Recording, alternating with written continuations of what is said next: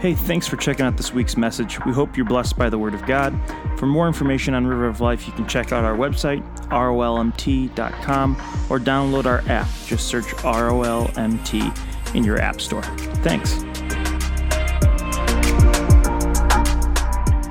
It's so nice to be here. Like, you actually have no idea. It is so nice to be here. Just by raised hands, how many of you are packing your gun? No, don't actually raise your hand. I don't know who you are or if you're here tonight, but I will never forget. Am I allowed to say this, or will I get in trouble? Oh, yeah, he doesn't know what I'm going to say. That's true. And you keep having me back, which is like, you'd think he owes me. Okay, I appreciate the freedom that your governor has given you and the things you can carry to church. I think it's beautiful.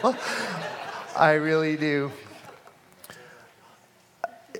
Sorry if I'm going to get into it, and I actually have a ton to squish in, but it's just like I'm just kind of soaking it in. Because you're still the land of the free and the home of the brave, and you have something that I love Canada, I love Canadians, but you have something we don't have, and it's that liberty gene. And I love that about you, and I want to tell you and encourage you, and tell you about Canada in just a little minute here. And it's funny, the deeper you get into the situation, in a way, it's almost the less you can say. But I want to actually just take a minute, because the cousin relationship could be a little bit suspect, but you need to know that I really have a high degree of, and Lynette and I do, a high degree of admiration for Jason and Shannon. And I watch, and I see someone who protects doctrine, who loves his sheep, who will at times maybe even appear a little territorial to some, but it's like that's what good pastors do. And so we really appreciate them.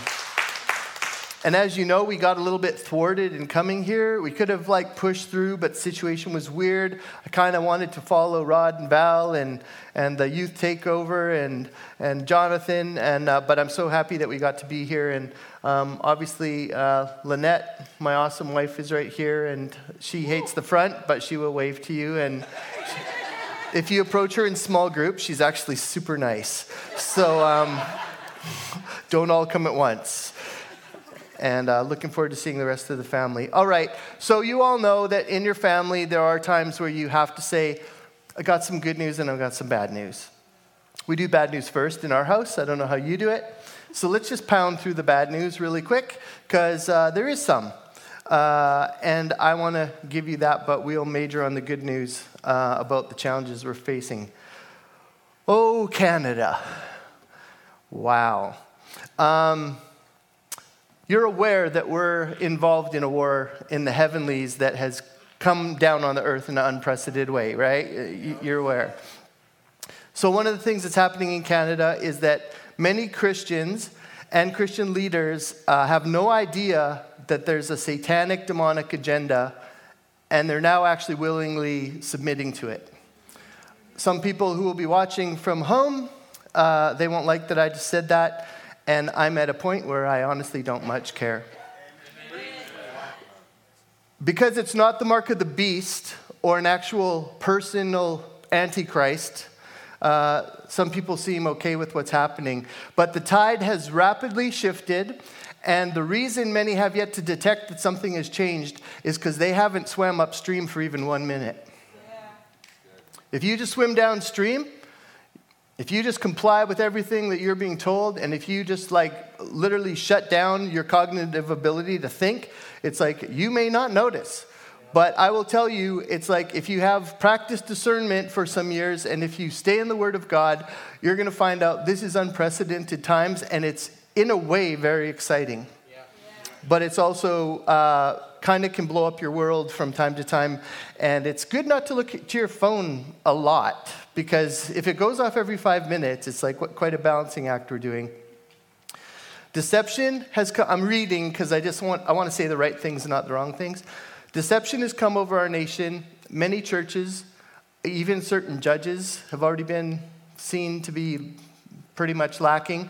And it's also taking residence with some of the highest authorities in the government that we have. So please pray for Canada, and pray because there is a brave, not too large, but there is a brave minority that is pushing back. And many of them have it all on the line. And frankly, those are the people I most trust because I know that their faith is completely in God and not in any of the systems of the world. So we're in it. And you may see, or I'll say it this way. A lot of people, they just want the hardship to go away. And they're about to be disappointed. Still thinking, should I say it or not? Okay, so the answer to this is not going to be found in a political leader. And I'm sorry if you tried, but it's not going to come through a vaccine either. It's going to come through Jesus. That's how it's going to come.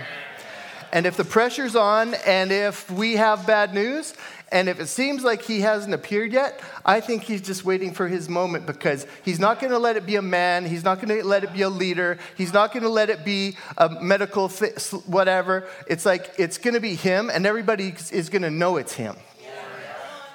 And I think this is a setup, and I think it's for God. So, are you ready for the good news? We're done with the bad. That was enough. I like that proportion. We'll do like 5 minutes bad and then the rest good. So, all right. Want to encourage you, just like this series, The Pushback, and what you've been hearing, fantastic stuff. In fact, I had to do a little bit of extra work because a lot of what I was thinking of saying, Jason said last week, and I was like, I think we're dovetailing. I think you'll be okay with what I say because he feeds me less if it's not good. No, he doesn't. If you continue at this time to press into God's word, you are going to find out that the weight of the word is actually greater and the revelation is actually greater. The same Bible that you've been reading for years and decades, if you're a long-time Christian, you're going to find out you're going to be reading the same stuff. And because of the situation, because of the pressure, you're going to find out it has more weight and the revelation is pouring out of the word of God right now. So be in the word of God. Understand, as Jason said last week, it's like elements can try to make that disappear or they can try to alter it. There's a couple Bibles. I'll give you one. I don't want any of you to have. If you have it, I'll happily burn it for you tonight, and that's called the Mirror Bible. Get rid of that thing. It is total heresy, and there's other ones you have to be careful of. I like the ones the best that are vetted by theologians, some of the long-time standing traditions. You don't have to say thee and thou and stuff like that, but if a Bible comes through only one individual's mind, I would put that as secondary and almost like something that's neat to look at, but that you want to keep those vetted versions as your versions. That's what I'd say about that. The Word of God right now is more current than your local news and your national news. And it's much more honest about the things to come. 25% of the Bible is actually prophecy. And you know that I love prophetic things if you know me at all. But honestly, we don't really need a bunch of prophetic things launching out and taking all these like far out things. Because there's probably enough Bible prophecy from the prophets in the Bible for us to worry about right now, if I may. All right. First thing we're going to read, this is Ecclesiastes 3, and I think this is where we're at. To everything there is a season, a time for every purpose under heaven, a time to be born and a time to die. A time to plant and a time to pluck what is planted. A time to kill and a time to heal. A time to break down and a time to build up. A time to weep and a time to laugh. A time to mourn and a time to dance. A time to cast away stones and a time to gather stones. A time to embrace and a time to refrain from embracing. If you think you have it, stay away from me. No, I'm just teasing. A time to gain and a time to lose, a time to keep and a time to throw away, a time to tear and a time to sow, a time to keep silence, and a time to speak. I'll keep reading in a second. At this moment, it's the time to speak, by the way. A time to love and a time to hate. A time of war and a time of peace. What profit has the worker from that which he labors? I have seen the God-given task with which the sons of men are to be occupied. He has made everything beautiful in its time. Also, he has put eternity in their hearts. Except that no one can find out the work that God does from the beginning to the end. Every one of us, whether you know the Lord, don't know the Lord, pick your category, we all have eternity in our hearts. We know that there is something more. It's been called the God piece. And if it's missing the connection with God, it will cry out because it somehow knows that we are made as eternal. Yeah. And so when we have our eyes on eternal things, we will always be able to come from a different place where we are not under all of these circumstances, but we come from more heavenly places, and we are looking at things from God's perspective. And honestly, it's one of the most sane places that you can find yourself in these crazy days. God puts that eternity in our hearts. God has two main purposes now that he is trying to accomplish, that he will accomplish. And I want to let you know what they were. Before it was, obviously, there was the creation of the world. We can go through those. Obviously, a huge one when Jesus comes, sacrifices himself for all the sin of the world. That is still in play. We are still in the church age. And if I were to take a walk, I didn't have time to do it, but I have quite a fun thing where we can start at Adam and Eve and we go along. But if we even just take the church age, which is when Jesus is resurrected from the cross, now, we've got 1,988 years that we've lived in this church age, and I think we're pretty close to the very edge of that thing being finished. Yeah. We're going to talk about the rapture of the church. That's going to happen. This is the event. And when the church age ends, it's a little bit different. In the grace age, that's when you really think, what would Jesus do? Bracelet is cool. After that, maybe not so much. Because the first time he came as a lamb to be sacrificed, even so much that the disciples said, when they weren't received well in that one Samaritan town, and they said, should we call down fire from heaven on them? And he was like, guys, what are you doing? Because right that time, the mission was the lamb. But there is coming a time when Jesus ain't going to be the lamb anymore. He's going to turn into the lion. And for anybody who wants a reset, I don't think you should, because in 7 years after you try it, he's going to give you a reset you won't believe. Just trying to make the camera people crazy.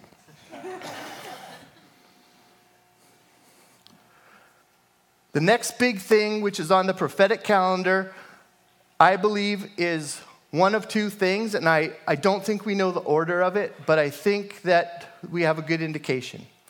And that is, there's going to be an Ezekiel 38 war that's going to come against Israel. And the other thing is the rapture of the church. Yep. Now, okay, let's just talk about Ezekiel 38 war, because it could happen before the rapture, and if it does, it's really going to be something to watch. But just a very short time ago, we wouldn't have known that this would have been so lined up, and that's why I say the Word of God is so relevant. Ezekiel 38 predicts that the nations of Russia, Iran, Turkey, Libya, and Sudan will attack Israel to take her out permanently. This has been tried several times in Israel's history since they became a nation in 1948. And it looks like it's going to be a massive air attack, except that God is going to stop it. The United States is not going to stop it, and guess what? Israel is also not going to stop it. It will be God that stops it. Yeah.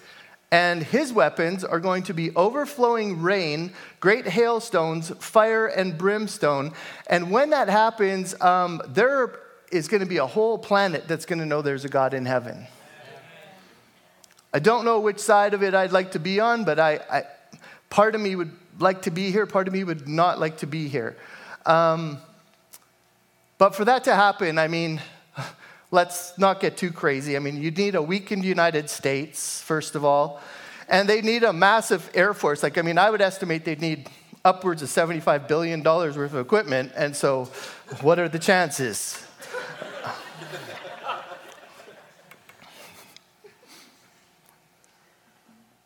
Read Ezekiel 36, 37, 38, and 39. It's a mind blower. It starts with this uninhabitable place, and God says, I am calling the trees and the fruit to grow and whatever. And then it's like they come, and they actually come and become a nation, and it's got all these things, and then it's like they're going to be attacked again, like they were in 67, like they were in 73, and it's just like, you're not going to touch the nation of Israel. If you want to know Bible prophecy, use Israel as the hinge to really everything, because it's one of God's main things he has to do. One of them is to retrieve his bride, the true bride of Christ. Not everyone who calls themselves Christian, like the fandom thing, but those who truly are the sons and daughters of God. And the other one is, he is going to restore Israel to its right place, and Israel will be saved. If you believe in replacement theology, where now the church has become Israel, I'd ask you to look at that again. I don't think God changes his original idea. I think he goes back to his original idea, and he wants to save Israel, and he will save Israel. Okay, so the rapture. In case you don't know what we're talking about, this is what we're talking about. Jesus has a 2-phase return that he is planning. Obviously, he was in heaven. He came to earth and was born to the Virgin Mary, and we know that whole story, and we know that he lived, had about a 3-year ministry, and then died on the cross, was killed, but was raised again by his own power, and then that basically made him the sacrifice for us all. You can still achieve that today until we cross the line and we're no longer in the church age. Then it's going to be a different kind of setup, and it's going to be much more difficult. After that, Jesus ascends to heaven. Let's read a couple verses on that. Acts chapter 1, 9 to 11. Now when he had spoken these things while they watched, he was taken up. So he came down, was born. Now he's being taken up into a cloud, and he was received out of their sight. And they, meaning the disciples, they looked steadfastly toward heaven as he went up. Behold, 2 men stood by them in white apparel. These would be angels, who also said, Men of Galilee, why do you stand gazing up into heaven? This same Jesus who is taken up from heaven will so come in like manner as you have seen him go to heaven. They saw him leave in the clouds. His next appearing on the earth will not be to land and touch down on the ground. It will be to appear in the clouds. And something very amazing is going to happen at that time. But let's read 1 Thessalonians 4, 16 to 18. I'll go pretty fast because I have a ton to give, and I don't want to run over time. For the Lord himself will descend from heaven with a shout, with the voice of an archangel, and with the trumpet of God, and the dead in Christ will rise first. I used to think that was the Baptists, but it turns out it's just people who've died before. Then we who are alive and remain shall be caught up together with him. The word is harpazo. It's to be raptured. It's to be caught up. And it says we'll be caught up together with him and meet him in the clouds in the air, and thus we shall always be with the Lord. Therefore, comfort one another with these words. It says that once we are raptured, we are going to actually have a bride of Christ that looks and should look like the bride of Christ. Right now, if we take everyone who says, "Oh yeah, I'm a Christian. I was born in the United States, so I'm a Christian." The nice thing is, we don't have to judge anything here. God will do the judging, and it's like he will know who is his. He will know who is marked for him, and it's like and. This is not that you're perfect. Do you understand? Your salvation doesn't come from your perfection. It comes from his perfection. But you don't get to treat Jesus like he's some cheap suit. You gotta know him. You gotta seek him. When you find that you're lacking, which is really a lifetime process, there has to be an effort to obey him and to live for him, because the trade-off isn't you get salvation for free. The trade-off is you give him your life because he already gave his life for you. And that means when governments get a little crazy and they say, you need to do this and you need to line up, and we would like to stand in the place as God for you, we have to say, sorry, we're not going to go with that because we actually have a God and we're not replacing him with you.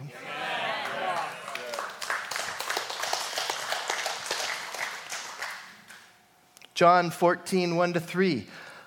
In these times, let not your heart be troubled. You believe in God, believe also in me. In my Father's house are many mansions. If it were not so, I would have told you.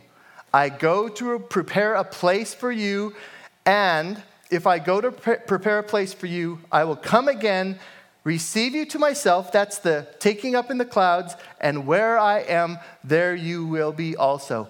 After the rapture happens, it's going to be so exciting because we will always be with him. We no longer will have any kind of a feeling of separation or something. It's like if he's going somewhere, we're going with you. We get to stay with you. Kind of almost reminds you of like Moses when God said, oh, you just go. These people are stinking. I picked the wrong guys or whatever God said. And then Moses said, no, we're not going without you. And it's like we will always get to be with him. So the first coming was Jesus coming out of heaven. He comes down. He fulfills the work on the cross. He ascends up. Then he appears in the clouds. He takes us up with him. And then there's going to be another event. And he is going to come down. And this time he is going to set foot down on the earth. And this is when a whole bunch of things will happen. And we will get informed about who is actually the Lord of this world. Yeah. And it will be an awesome time. It will be a frightful time depending on where you sit with the Lord himself. About rapturing, this is totally like side lesson, but I just find it so interesting because, again, just the depth of the word. In Hebrews 9:27, there's a verse and it says that every man is appointed once to die.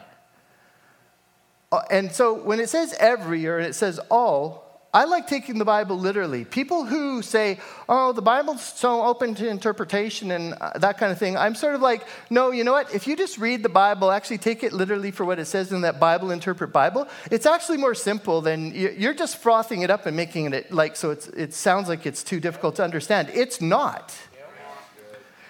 And there's 3 people who have already been raptured, and one is Enoch, Genesis 5:24. One is Elijah, 2 Kings 2:12. And then one is Jesus.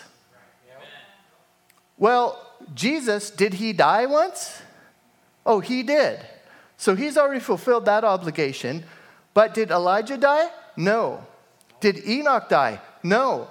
If you read in Revelation, there are going to be 2 witnesses that are sent from heaven. And they're going to basically be preaching to the nation of Israel. This is after the rapture happens, but it's going to be when God is trying to win the Jewish nation back to himself. And they are going to be preaching, and they're going to try to kill them, and they can't kill them, and they're preaching and telling them about God, and then they will try to kill them, and they can't kill them. Finally, they kill them. But then 3 days later, God's going to do his 3-day trick that he does. And it says the whole world will see them. I guess that's TV. And all of a sudden, they're going to pop up and go, really? There, now we've died once too. Let's talk about it. Come on. Like, as bad as this stuff is, if we're just getting to the end, and I'm going to be very honest with you. When I was a kid, I believed in the rapture, and I believed it could happen at any time.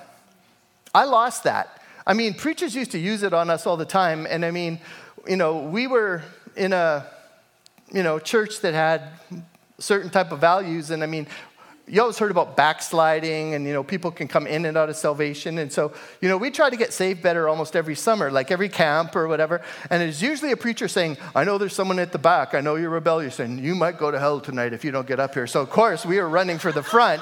We were sliding into second base, and we don't even do baseball in Canada. So the thing is like, I believed in that at that time. And all of a sudden, when I started looking at some things in the scripture and some things that really bothered me, because we don't know the exact time of the rapture, but we can smell birth pains like Matthew 24. We know seasons. God actually says you're not going to actually be that surprised, but other people will be surprised. And when I realized this could be really close, the one scripture that really has kind of bothered me at times, and some people say you don't interpret this way, but still fun to think about. And it's like, it says that talking about Israel being the olive tree, and Israel becomes a nation in one day after it hadn't been a nation for like 1975 years or something. No, that doesn't happen. You disappear, then you become something else. The same nation pops up 1900 and some years later. And it says, when the olive tree, again, is seen to have fruit, it says, this generation shall not pass before the coming of the Lord. The coming of the Lord, not meaning the rapture, the coming of the Lord meaning when he puts his feet down on the planet. And then you go, well, what's a generation? That generation doesn't pass. And Psalms says that a generation, if you want to interpret Bible by Bible, it says it's 70 years, but it can be 10 more years, can be 80 years. And so I'm kind of just doing the math on that. Now, I'm not trying to pick the day, I'm just trying to pick the season. And I'm thinking, Israel becomes a nation, thank you, President Truman, May 14th, 1948, plus 80 years. Well, that's 2028. We still have some time. Oh, but we need a 7-year tribulation in there. That's now. Yeah. I mean, maybe it's now. And yet at the same time, God can come whenever he stinking feels like it. Yeah. That's sort of his prerogative, right? So, why does there need to be a rapture? A few reasons. One is God's love for his people. There's a difference between a tribulation or between any kind of suffering or persecution and the Great Tribulation. Do you understand that? I'll tell you why they're different.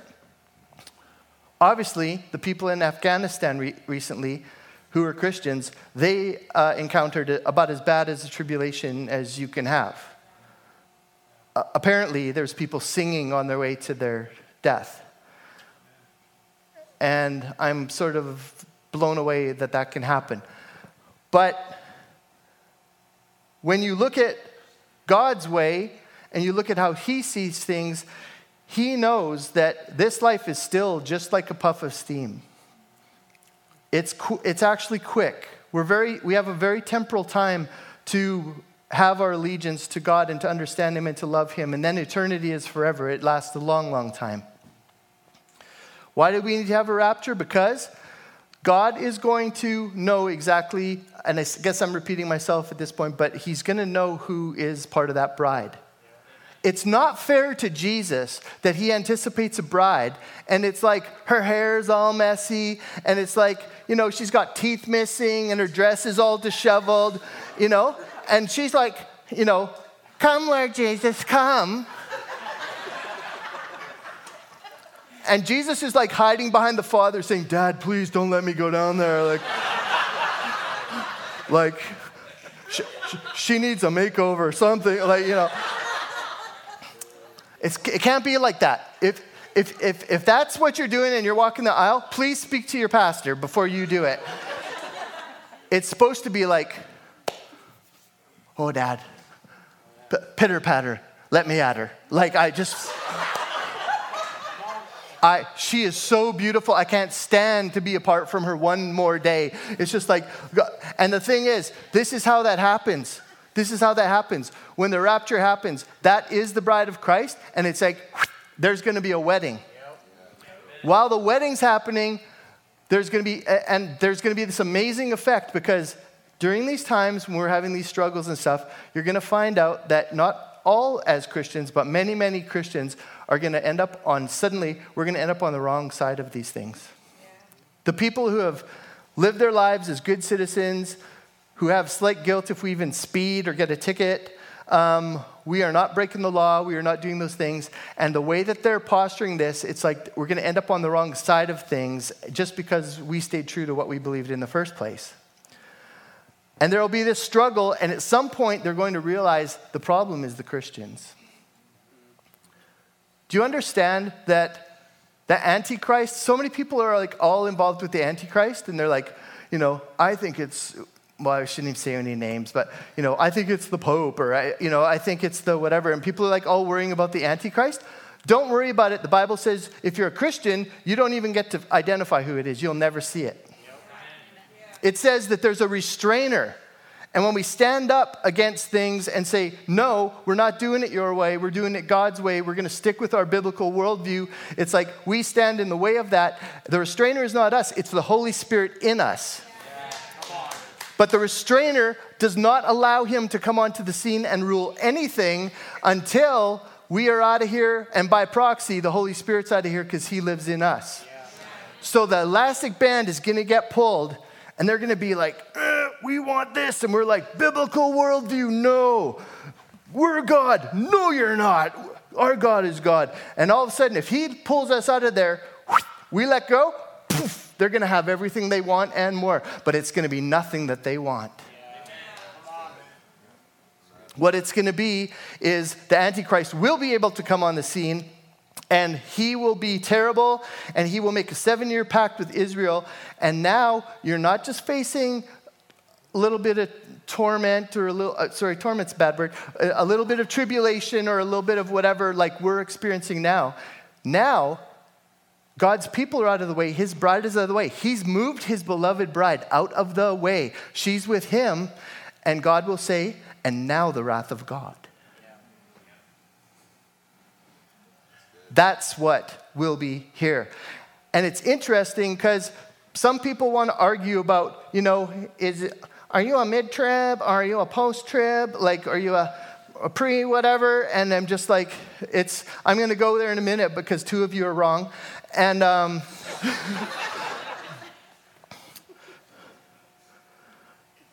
just going to skip that because I got to keep moving. Okay, when is this rapture going to happen? No one knows the hour, no one knows the day, not even the angels, but only the Father in heaven. So let's go to the pre-trib, mid-trib, post-trib thing. So if we take 7 years, since the beginning was over here before, we'll make it over here. Oh, sorry, camera guy. And pre-trib, it means that we leave.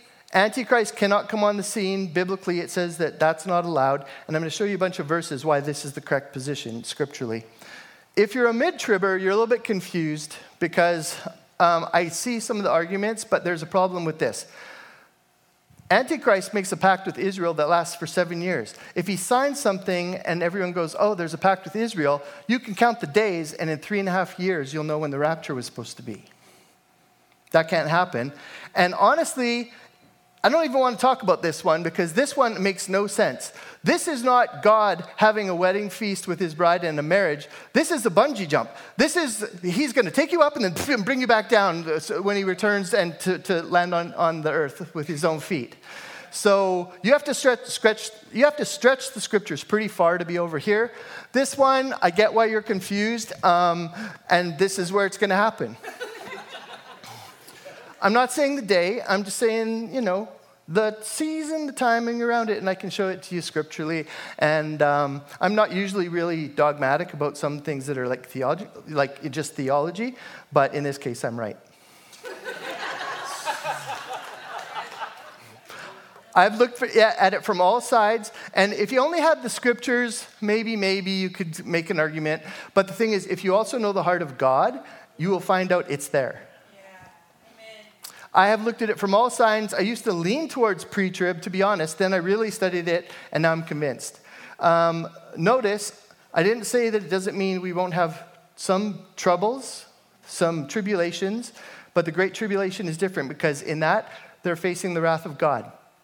One of the ways we find out about this stuff is that there's mentions of the church, and if you go into Revelations, you can read up to, I think it's 4 verse 11, and the church is there, and all of a sudden, she's gone. She's not mentioned. It's just mentioned all these different judgments that are coming, bowl judgments and trumpet judgments, and I don't know, there's all these judgments. They're all bad. There's things that can sting you. There's things that can burn you. There's things that, fish will die, people will die, waters will go bad, like horrible stuff. I don't want to be there for any of it. Those of you who'd like to ride that out for 3.5 years, enjoy. I'm out of here. And then you get further over to the other side of it. Some people think, oh, you know what? Antichrist is going to be a cakewalk from here all the way to mid-trib, and that's why they think that's an okay scenario. And then he's going to turn bad, and he's going to say, okay, and he's going to be really mean to Israel. Then he's going to behead Christians, all that yucky stuff that's in Revelation. Church shows up back over here in Revelation 19. And guess where they show up? It's when he's coming back to lay his feet on the ground, because we are with him. While they're having a 7-year tribulation, we're having a 7-year wedding feast. Yeah. And we are not invited to the wedding, we're the bride. Amen. Pretty good, hey? I know that there's a place where people can get freaked out when we talk about this stuff, but this is not to scare you, it's to prepare you. Yeah. It's not to scare. If you feel scared, you know what? You just need to get your heart right with God, because really he wants you to be a part of that bride. And honestly, if you're really struggling with giving your life to Jesus, or if you're holding out, I would just say to you, is it really that good what you're doing now? Is life that awesome? Because I don't even know how people live without Jesus. I don't even know how they live without him. You know, I did some things not because I did everything right, but just because I let the Bible inform my way of life. And it's like, I've had a wife. I mean, I've been married for 31 years, and I don't have any prospects, and life is simple, and it's like, and she looks like she's 31. I mean, it's fantastic. I have some good friends. It's just like, I don't worry about the things that I'm not cutting corners. It's like, I don't feel shame about my life. It's like, it's a great way to live. So, the Great Tribulation, it's going to be terrible from end to end. And we already know that because we don't have a physical Antichrist on the ground, but we have the spirit of Antichrist here now. And I'm sorry to tell you, I really felt it in Canada. I wanted to come to the States and not feel that, and I still feel it here. Antichrist has probably, and the spirit of Antichrist has been alive and well even since the days of Jesus. But now, everything is freaking out all over the planet, and I don't think it's because Satan made a big push to get to the goal line. I think it's because God was about to do something, and Satan knew if he didn't move now, his time is running short, and he's almost out of gas, and he's going down, and we're going to win.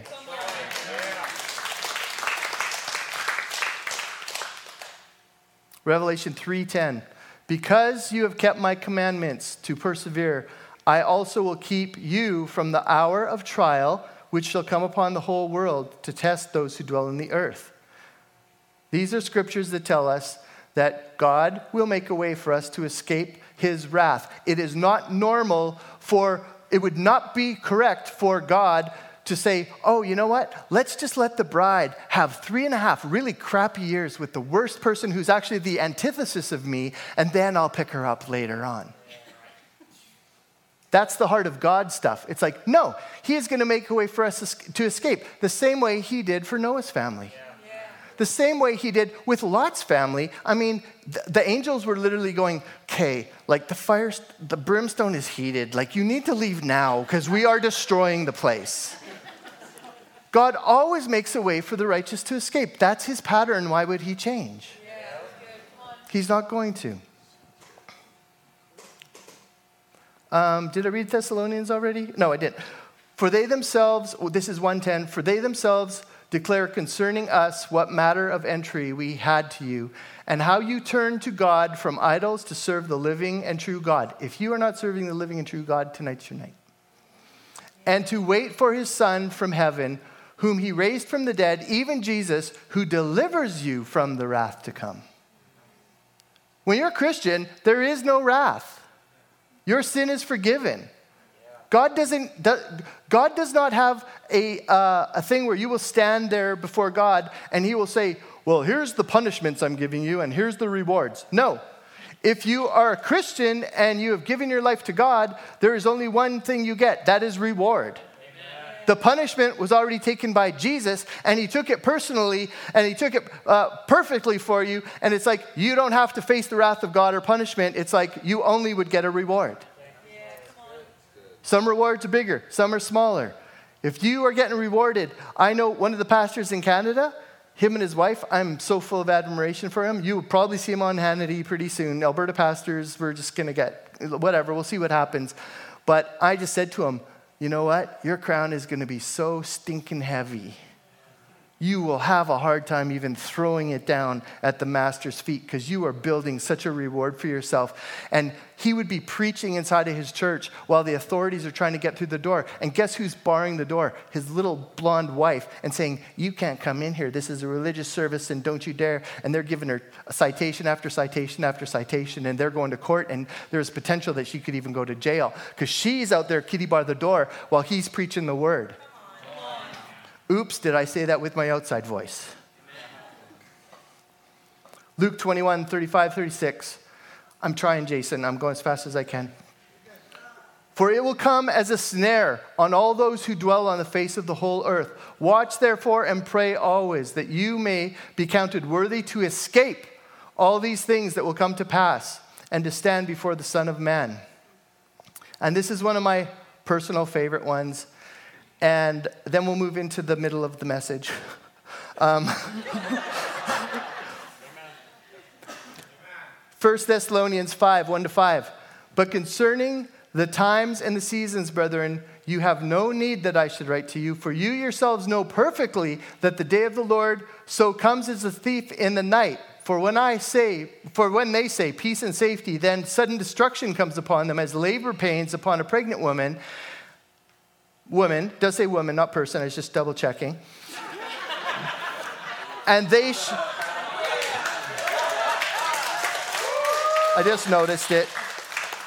And they shall not escape. But you, brethren, you are not in darkness, so that this day should overtake you as a thief.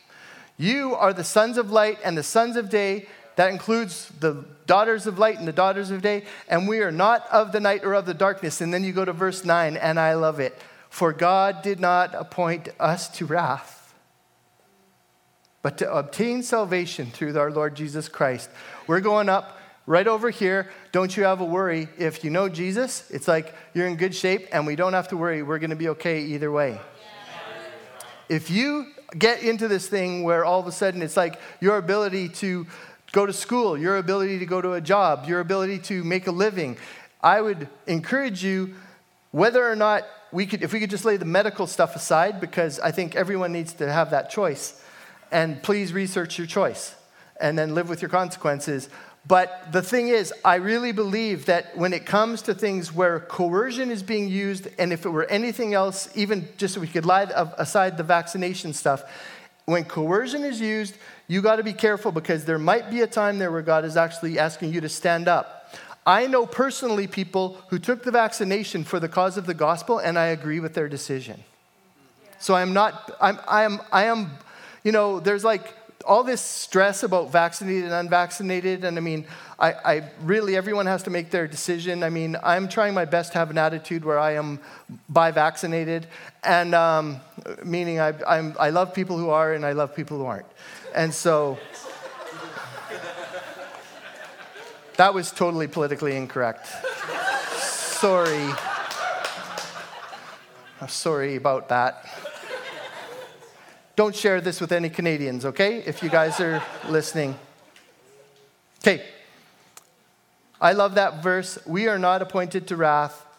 And we've kind of gone over the order of things. I think I can skip that. So to make it real simple again, the rapture is Jesus coming back for the church. The second coming is when Jesus comes back with the church. Yeah. That's what it looks like. And on that day, Zechariah 14:4 says, he will stand, his feet will actually touch the Mount of Olives. Crazy stuff is going to happen. The Mount of Olives is going to actually split in two. I mean, there's going to be powerful things happening because the King of Kings finally landed on the earth. And it wasn't one of these fake kings who's making out like they rule the world. And he comes with all the saints. That's in Thessalonians. All right. I really wanted to end with this because when I heard it, and I got to tell you, it's not mine, but I just was like, this is what I'm talking about. People are finding stuff in the Word that we've never seen before. The story about the water being turned into wine, when Jesus did his first miracle, that's where I'm going to end. And this will take a little while to develop, so Seth, you got a few minutes here. But you all know the story. Jesus goes, and he's invited to a wedding. His mother, Mary, is there. And he goes, and you got to know, those Jewish weddings are crazy events, right? Like, they go like 7 days. And when they get there, Mary points out that she says, they've run out of wine. And Jesus says, it's not my time. Mom, no, this isn't it. And what does she do? She doesn't address him. She addresses the people who are with him and says, whatever he says to do, do it. And she must have done one of those Jewish mother things like, and then just leaves the situation. They've got 6 massive pots. Together, it's about 180 gallons. And finally, Jesus goes, okay, obey your parents, I remember. And he says, fill it with water. And then they go to present it. And when it's presented to the person, I guess, who would be the keeper of wine or whatever it is, he says, this is unusual. Usually they give the good stuff first. People get a little happy, and then they can slide in the weakened stuff. He says, this is very unusual. I used to think that was just kind of a neat story. It's much more than a neat story. It's much more than a neat story. You see, Jesus' first miracle, it surrounded a wedding, and it's actually a foreshadowing of a wedding that's coming. It's a type and a shadow of a wedding that's coming. And there's something so powerful in this because we know that the word says the latter days will be greater than the former days. We know that God is going to show up in the middle of this circumstance, and he is going to do something. And I think it can probably go one of 2 ways, but knowing God, he can do it a third or a fourth or a fifth way, but I've only thought of 2. But here's the thing.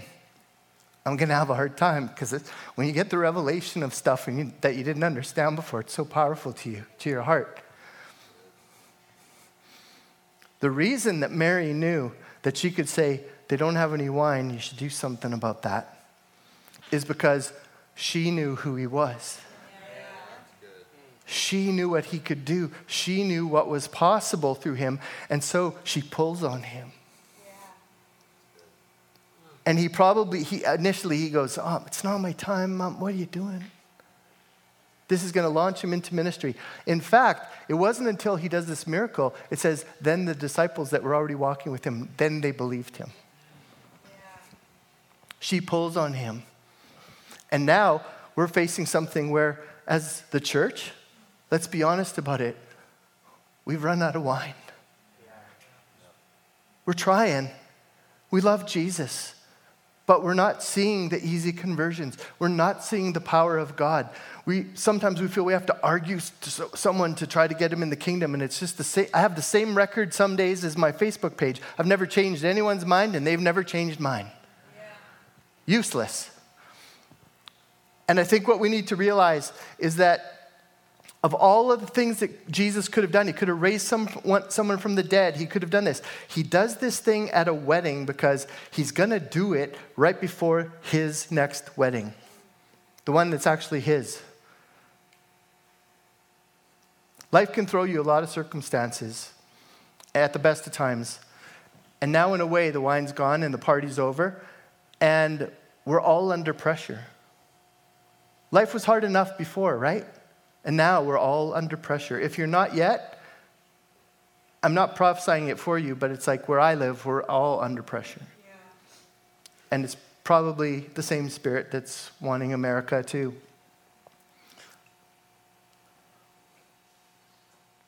See, Jesus doesn't need to win a free and fair election. Jesus doesn't need a majority to do what he wants to do. He just needs somebody who knows who he is and someone who will call out and say, God, we're going to pull on you because now we need something. Yeah. And I have a feeling that you don't have to be his mom.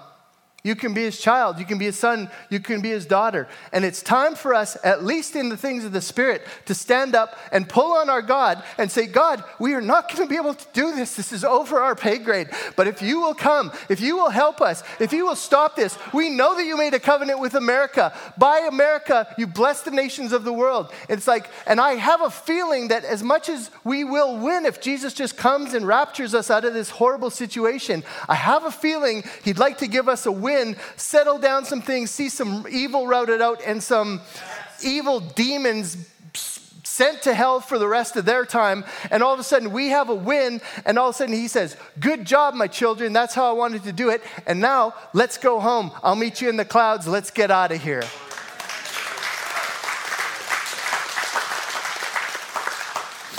Seth, you can come.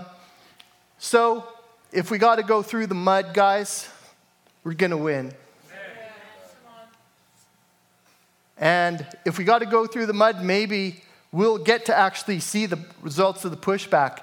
And the next time I show up, that's probably happened if I get to come through, because it's looking like the next time we step across the border, the cage door will be open to let us in, and then it'll close. It's tough because I love my family. We love the United States. We got the liberty gene. We don't get to live here, but we know who you are. We know your place in the world, and we've grown to love it.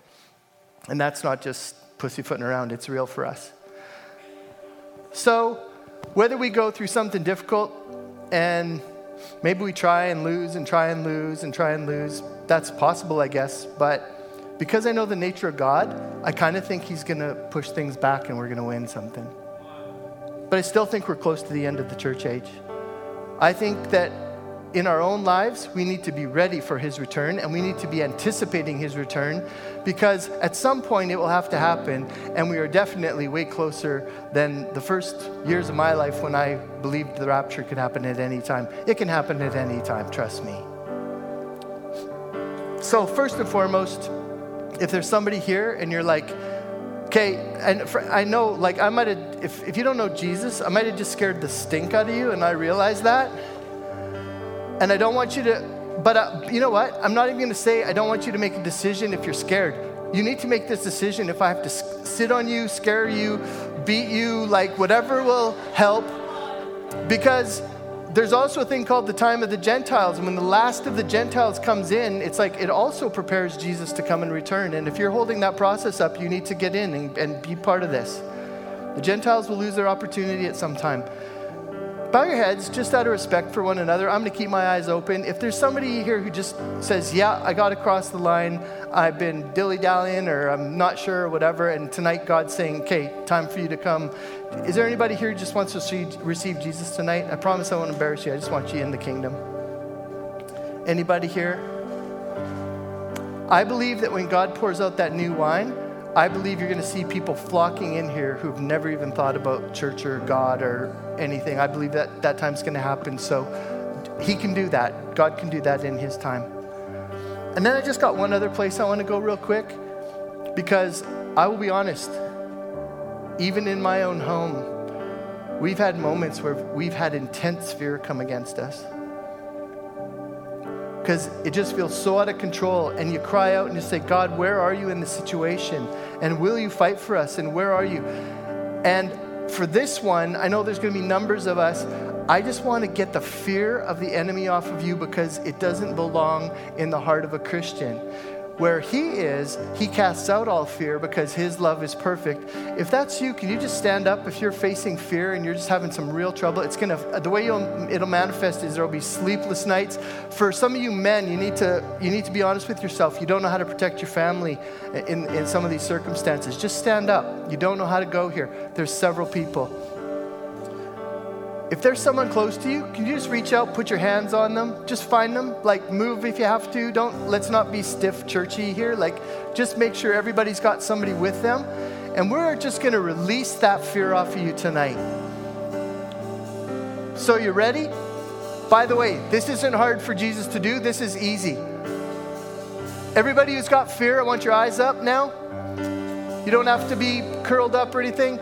Father, in the name of Jesus, I thank you that you are not shaking in your boots over any of our circumstances, that you promise that you will meet our needs, even in the face, Lord, of medical things against us, even in the face of jobs or loss or relationships that have been divided by this horrible demonic time, or anything that we're facing right now. I pray you would remove the fear, Lord, and that you would replace it by your Holy Spirit and by hope in God, and that right now, Lord, that fear would just lift.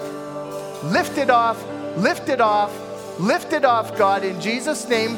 And may we all come into the fullness of your peace and the knowledge of God and the purposes of God. And I pray that sleep would come, that needs would be met, that finances would come, that opportunity would come. But help us to stand where we need to stand so that we can honor you, Lord, and that we can get more in our crown of reward so that we can cast it one day at your feet. So we pray for these people. We release that and ask that that would be a permanent thing, that the enemy would be thwarted from ever trying to return on that, and that our confidence in you would go sky high through the roof and it would not return to anything except having confidence in Jesus. So we pray that in Jesus' name.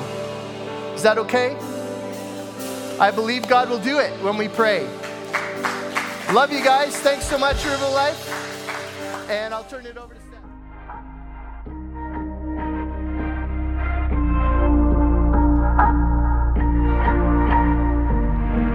Hey, thanks for listening. River of Life is a ministry in East Missoula, Montana. We exist for one purpose, to make Jesus famous by showing his love to the lost, broken, and hurting. For more information, you can check us out online at rolmt.com. If you've made a decision to follow Jesus today, we'd love to talk to you about what comes next.